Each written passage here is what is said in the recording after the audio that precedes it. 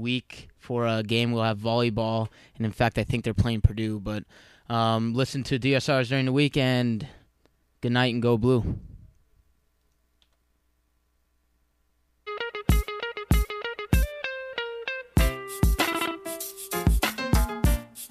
Navarre gives to Perry. Perry through the middle. Touchdown, Michigan! And the Wolverines have won it in overtime. Michigan wins by a score of 27-24, and the team storms the field to mob Chris Perry.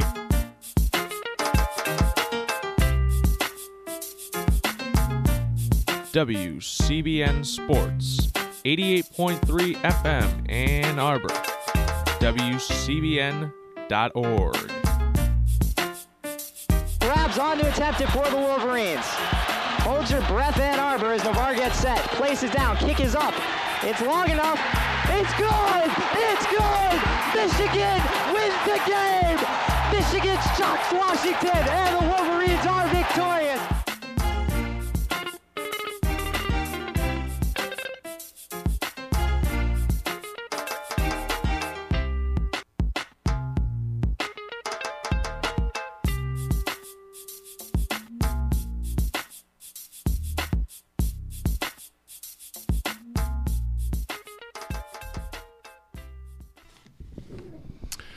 Well, good evening and welcome to another edition of Gray Matters, the weekly news and media talk show. My name is Dick Whaley. And I'm Jim Dwyer. And wow, interesting stuff today. Turkish troops are on the move. Apparently moving to the border of Iraq.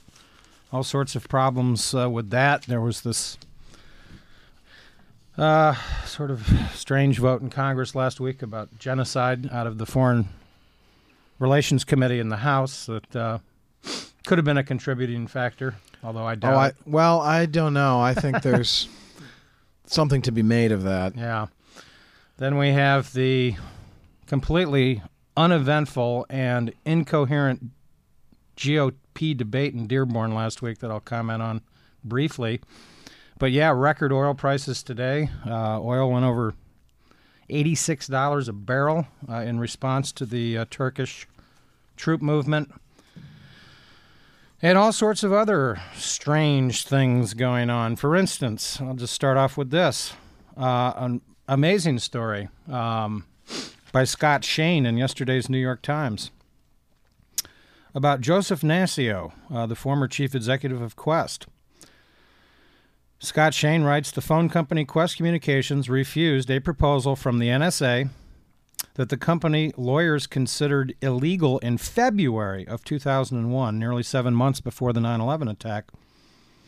The former head of the company contends in newly unsealed court filings. The executive, Joseph Nassio, also asserts in filings that the agency, that's the NSA, the no such agency, retaliated by depriving Qwest of lucrative outsourcing contracts.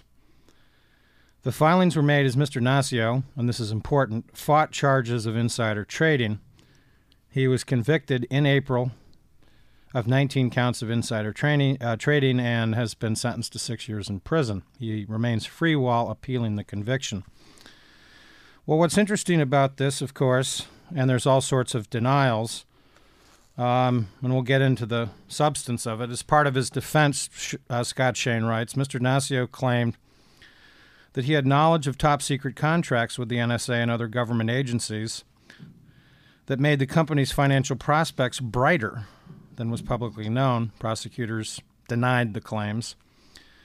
At the time of the claimed meeting at NSA's Fort Meade, Maryland headquarters in February 27th of 2001, Mr. Nassio was chairman of the National Security Telecommunications Advisory Committee, whose members included top executives of major communications companies. And like nearly every other chief in the industry, he had been granted a security clearance to work with government on, quote, secret projects. Well, this raises all kinds of questions. I think there needs to be a congressional investigation into this to find out the validity of the truth. First of all, why would the Bush administration be seeking NSA telephone surveillance of customer records. These are presumably Americans, 7 months before 9/11. Why was Dick Cheney at the time, supposedly, according to Paul O'Neill's book, dividing Iraq up into sectors for the oil industry? Why was the Bush administration actually ignoring the, shall we say, details of Al-Qaeda's interest in attacking America? And this according to Richard Clarke, for instance, the Al-Qaeda man in charge both during the Clinton and Bush administrations. And, of course, this also raises implications for the pending FISA bill right now about this sort of surveillance. So I think we need answers to these questions. I think people need to be put under oath. I don't think this is stuff that national security requires this to be held in closed session. I think the American people need to know what the heck's going on. Well, indeed, we've certainly been paying an awful lot for it. The likelihood that we will, in fact, ever see this come to an investigation, public or otherwise, probably remains slim, sadly. Indeed. But obviously, there were a number of indicators that emerged post 9/11 that suggested, hey, wait a minute. Looks like there was already a plan in place, just waiting for a sort of a go-ahead moment, or as one document damningly portended, a new Pearl Harbor, something to rally and motivate the American people to submit to fear. And by the way, this story, which did appear in the back pages of the New York Times, featured a front page story that was very interesting. More details, quote unquote, about the Israeli airstrike on Syria. And this, of course, is let's take this story with a grain of salt. These are, quote, many senior Israeli officials that are giving their account to David Sanger and Mark Mazzetti. I think it's interesting. I heard Assad, by the way, on an interview a couple weeks ago on BBC, in which he definitely was circumspect about what was hit. He claimed it was an unused military facility. Israeli officials are basically saying that this was the beginnings of a nuclear reactor. Who knows? But it's interesting that, of course, other countries in the region have not commented about this. But in the BBC interview, to Assad's credit, he talked a little bit about the problems that Syria is having as a result of the Iraq war with all the refugees that have been created by the continued occupation of Iraq, the invasion of Iraq, the dismembering of Iraq, and as we've seen with this movement of Turkish troops, this is probably going to get worse before it gets better. Well, especially given what happened in the summer of 2006 with Israel's fairly wanton attack on the civilian infrastructure of Lebanon. I suppose Syria should consider itself to have gotten off easy here, but I think clearly the implications are, pretty obvious that Israel will have carte blanche from the United States to do what it will in the region, whether intelligence is going to be shared or revealed to sustain such claims or attacks is beside the point. They won't need to. And the other thing that I find odd about this story is the sort of association that's being made with North Korea. I mean, there's something kind of incoherent about this. Well, it seems so artificial and, almost tailor-made to fit into place to the good old axis of evil. Mm-hmm. And, of course, it's a nice way to send a message to Iran, too, which Israel, it's pretty, if you follow the Israeli media, it's pretty openly discussed and has been for a number of years. Should Israel make a first nuclear strike against Iran? It's been a matter of public discourse there for years. And what's strange, of course, is, for instance, Ehud Olmert, Prime Minister of Israel, said this. He said, quote, "There wasn't a lot of debate about the evidence, but there was a lot of debate about how to respond to it. Now, the senior Israeli official, quote, and I'm quoting here from David Sanger and Mark Mazzetti, while declining to speak about the specific nature of the target, said that the strike was intended to, quote, reestablish the credibility of our deterrent power, signaling that Israel meant to send a message to Syria that even the potential for a nuclear weapons program would not be permitted. Several American officials said the strike may have been intended by Israel as a signal to Iran and its nuclear ambitions. And the article goes on to continue to claim, quote, Syria is known to have one nuclear reactor, a small one built for research purposes. But in the past decade, Syria has several times sought unsuccessfully to buy one, first from Argentina, then from Russia. And on those occasions, Israel reacted strongly but did not threaten military action. Earlier this year, Mr. Assad spoke publicly in general terms about Syria's desire to develop nuclear power, but his government did not announce a plan to build a nuclear reactor. So this, of course, raises all sorts of unknown questions that haven't been answered, and needless to say, the rumor, of course, is that Dick Cheney and other, quote, administration hawks, quoting from the article again, have made the case that the same intelligence that prompted Israel to attack should lead the United States to reconsider delicate negotiations with North Korea.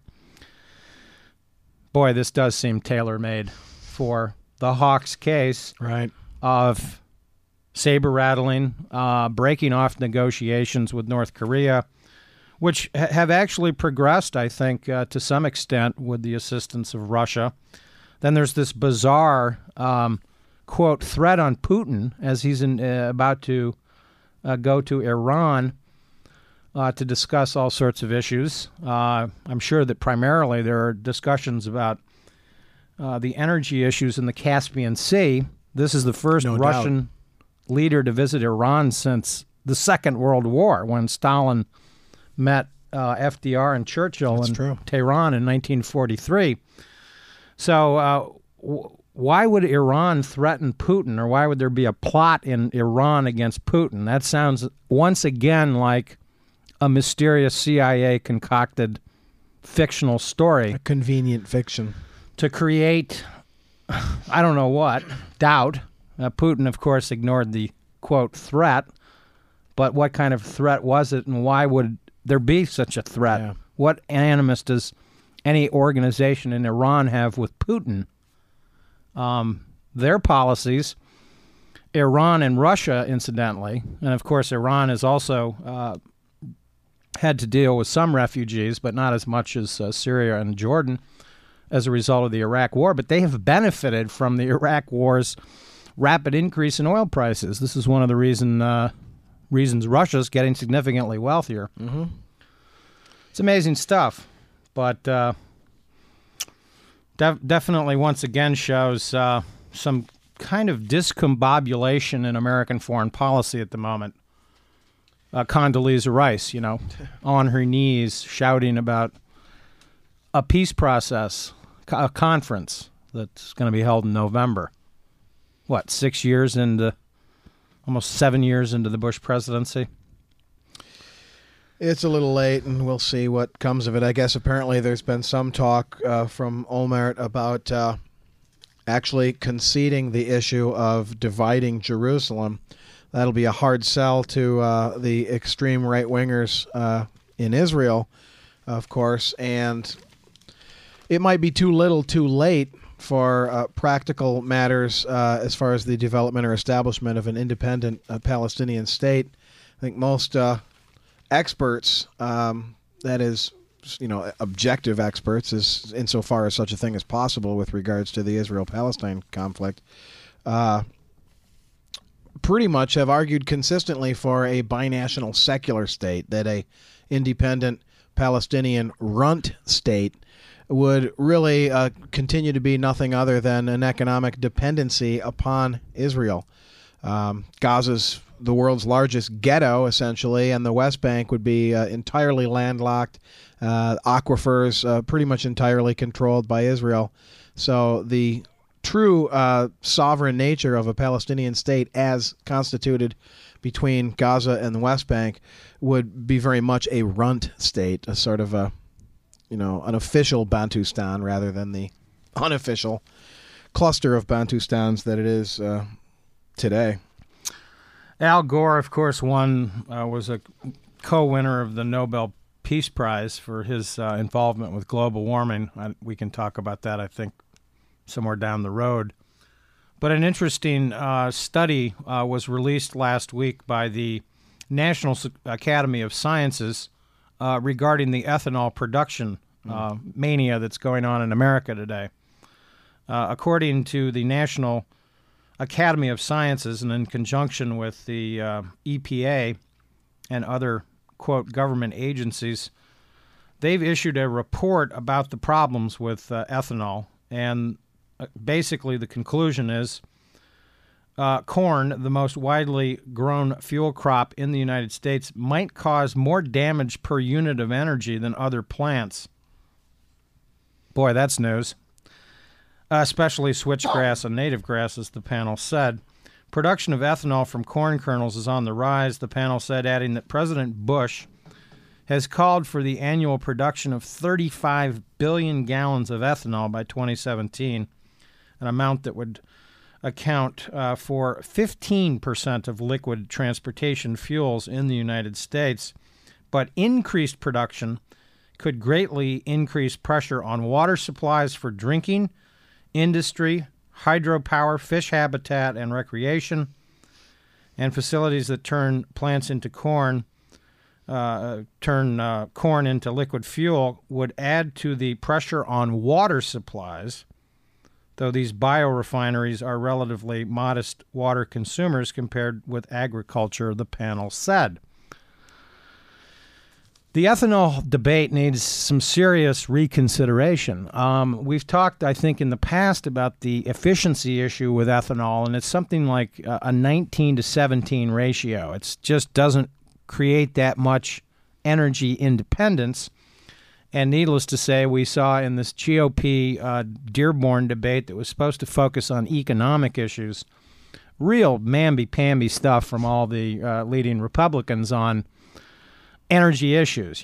They just talk generally about, we need to do solar, wind. It's all very vague. There were no real commitments anywhere. And of course, I want to give a brain damage award out to the sort of NBC panel that was doing the questioning. Not one question to any of the candidates. And of course, Ron Paul mentioned it in one of his spiels. But the cost of the Iraq war. The Republicans were allowed to just fall back on these meaningless comments about tax cuts, and they got into their little jiu-jitsu matches on who cut taxes the most and who raised taxes and all that garbage.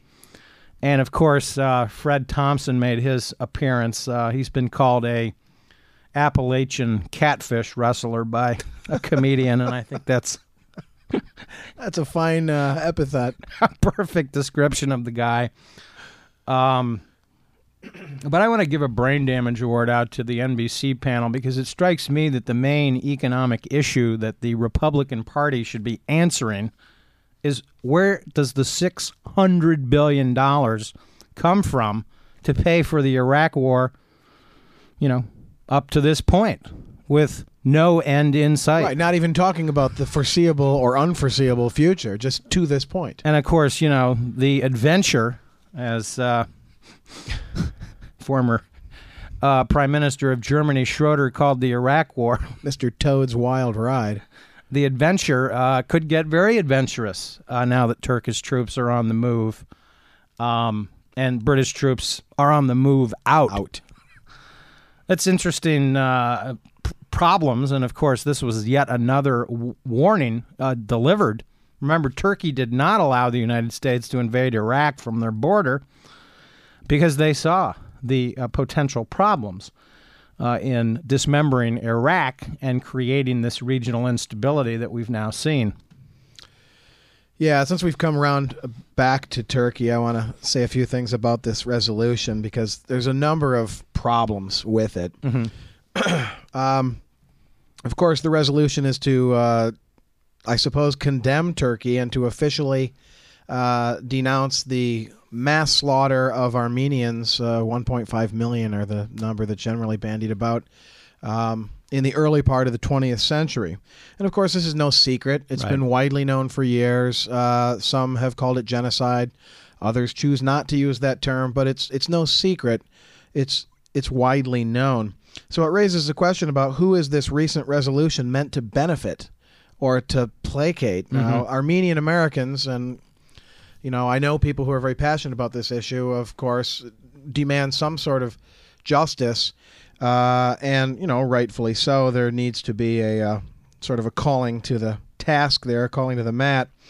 But it seems to be a little short-sighted to kind of needlessly piss off a regional ally, but by declaring what everybody already knew. Nancy Pelosi says, of course, that the U.S.-Turkish relationship will remain strong despite this condemnation, which is strange in itself. It suggests that we're okay being partners with a country that's committed an act of genocide, and they're okay if we call it that. We just want to call a spade a spade.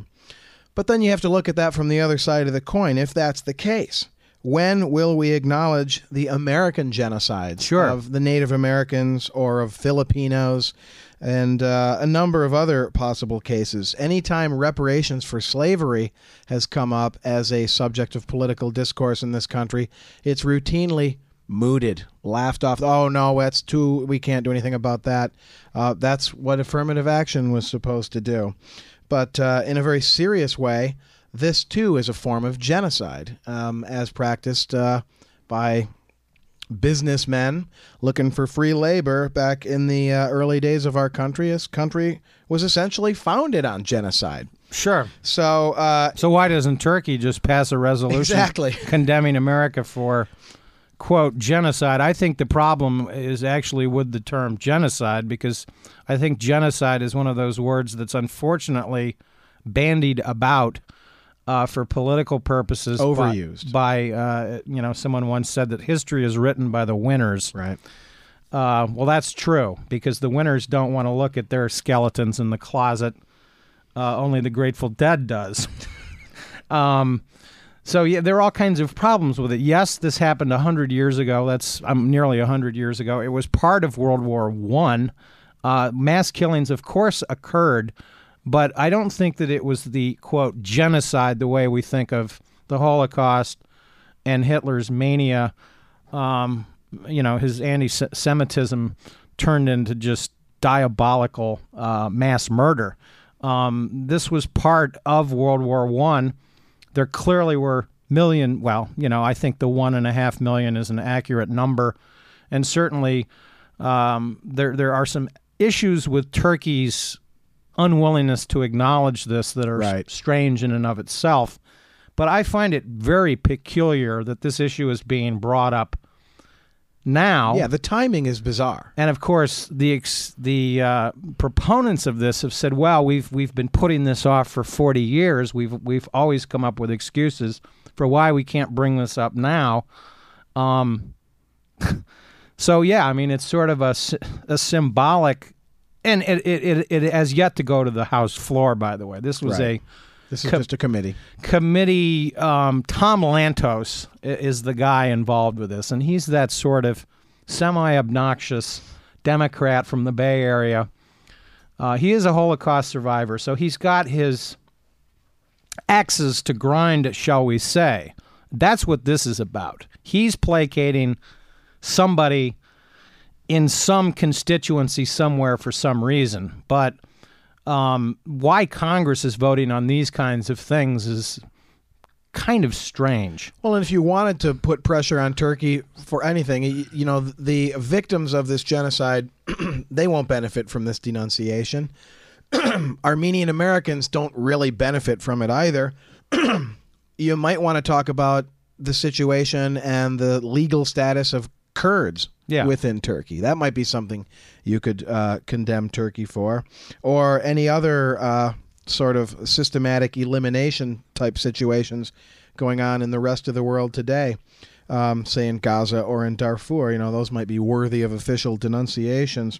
In other words, if Turkey passed a resolution condemning the Catholic Church for the Spanish Inquisition, you know, what would that mean? I mean, Right. you can have debates about the past, but it just strikes me as sort of bizarre because nobody expects the Spanish Inquisition. You know, I mean, you know, Christians have done all sorts of heinous things Sure.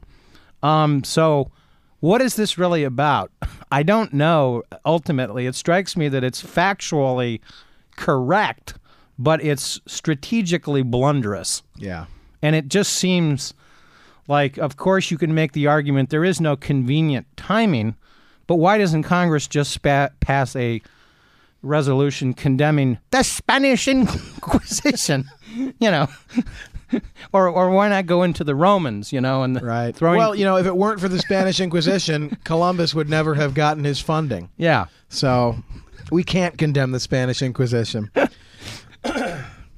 And speaking of Heresy, mate. there are Indeed, but one, word. no, 3, 5. Get out the comfort chair. Here's another bizarre item that really, I mean, this makes even less sense than the whole Turkish thing, and this is just a brain damage award on a cultural matter here. But there is a right-wing paranoid fantasy here that the Google corporate logos are anti-American. Uh-oh, is this a Procter & Gamble thing? You know, the devil is in the Oh, right. logo. Could be, but let's see. Of course, anybody who's familiar with doing a Google search, and that's most Americans these days, knows that the Google logo sometimes takes on a festive holiday arrangement for St. Patrick's Day or whatever. Well, apparently, the company recently decided to honor the 50th anniversary of the Sputnik launch. And in this little day's display, the second G in Google was replaced with the drawing of the Soviet satellite. And this is being blasted by conservatives, one of whom wrote, "Not only did Google honor an achievement by a totalitarian regime that was our Cold War enemy, but it did so without ever having altered its logo to commemorate U.S. soldiers on Memorial Day or Veterans Day. It's like a kick to the belly." Well, gee, I don't know. The Cold War's over. The Soviet Union is no more. Like it or not, Sputnik was a human achievement. Sure. It was the first of its kind. It certainly triggered the space race and all the inherent paranoia that joyfully came with that.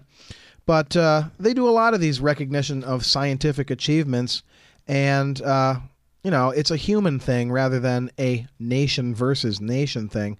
Google spokespeople have said, well, we do scientific things and lighthearted holidays. Memorial Day and Veterans Day are, you know, fairly somber affairs and deserve to be treated as such. This is just kind of pointless and bizarre to be obsessed with. I mean, still fighting a fantasy version of the Cold War. Google is one of the few things actually active and happening in our economy these days. How can you attack their patriotism? They're employing American citizens. Well, they are, and the thing, too, is that the Sputnik launch was beneficial to the United States, ultimately, in many ways. It did motivate a generation of science and technology that, unfortunately, this country has sort of, I think, you know, let that sort of movement that was promoted by Eisenhower and Kennedy, very beneficial things resulted from the space race. Of course, there were bad things, too. I think Star Wars has been just the biggest waste of money in American history. About $100 billion has been wasted on that. And this is the United States trying to weaponize space against mythical attacks that, you know, people don't even have these missiles to worry about. And, of course, they cook their own tests in the Pacific. Recently, there was another one of these tests regarding the Space Shield missile defense system. That's a big boondoggle of finance. But the science is was beneficial to the United States. The rivalry there to motivate space exploration. That it developed computers. Right. There are all sorts of spin-offs from the space race that were beneficial to the United States. And the facts are the Soviet Union has had great science in the 20th century. They were instrumental in the development of many technical areas of physics, for instance, that you can't just say this didn't happen. It's whitewashing history to satisfy some ridiculous Cold War paranoia that borders on the insane. I mean, in this day and age, the facts are the American and Soviet Union lost about 0 troops in the, quote, Cold War. Right. Unfortunately, the death and destruction that occurred in third world countries, the proxy wars that were supported surreptitiously by both governments, and in many cases illegal wars, are the real tragedy of the Cold War. We didn't win the Cold War. We lost billions, trillions of dollars, and millions of people died as a result of our misguided anti-communist obsessions with various parts of the world that were deemed to be in our strategic sphere of influence. But the Cold War has always, in my opinion, been a exaggerated concept. Certainly, the Soviets' crackdown in Hungary in '56 was, thousands of people died, but it was only 2,000. It wasn't 3 million, such as Indochina, which America has, stains on its reputation as a result of. And that's just one area of the world that we fooled around in as a result of the Cold War. So, yeah, it's a classic conservative hysteria. Hysteria, indeed. Looks like we got about a minute left. A quick brain damage award to the headline writer of this article. The recent, yet another school shooting, this time in Cleveland. Headline, school shooter had mental problems. Yeah, and access to guns. The schools, I'll just give a brain damage award on that one to the mother. She supposedly bought him an assault rifle.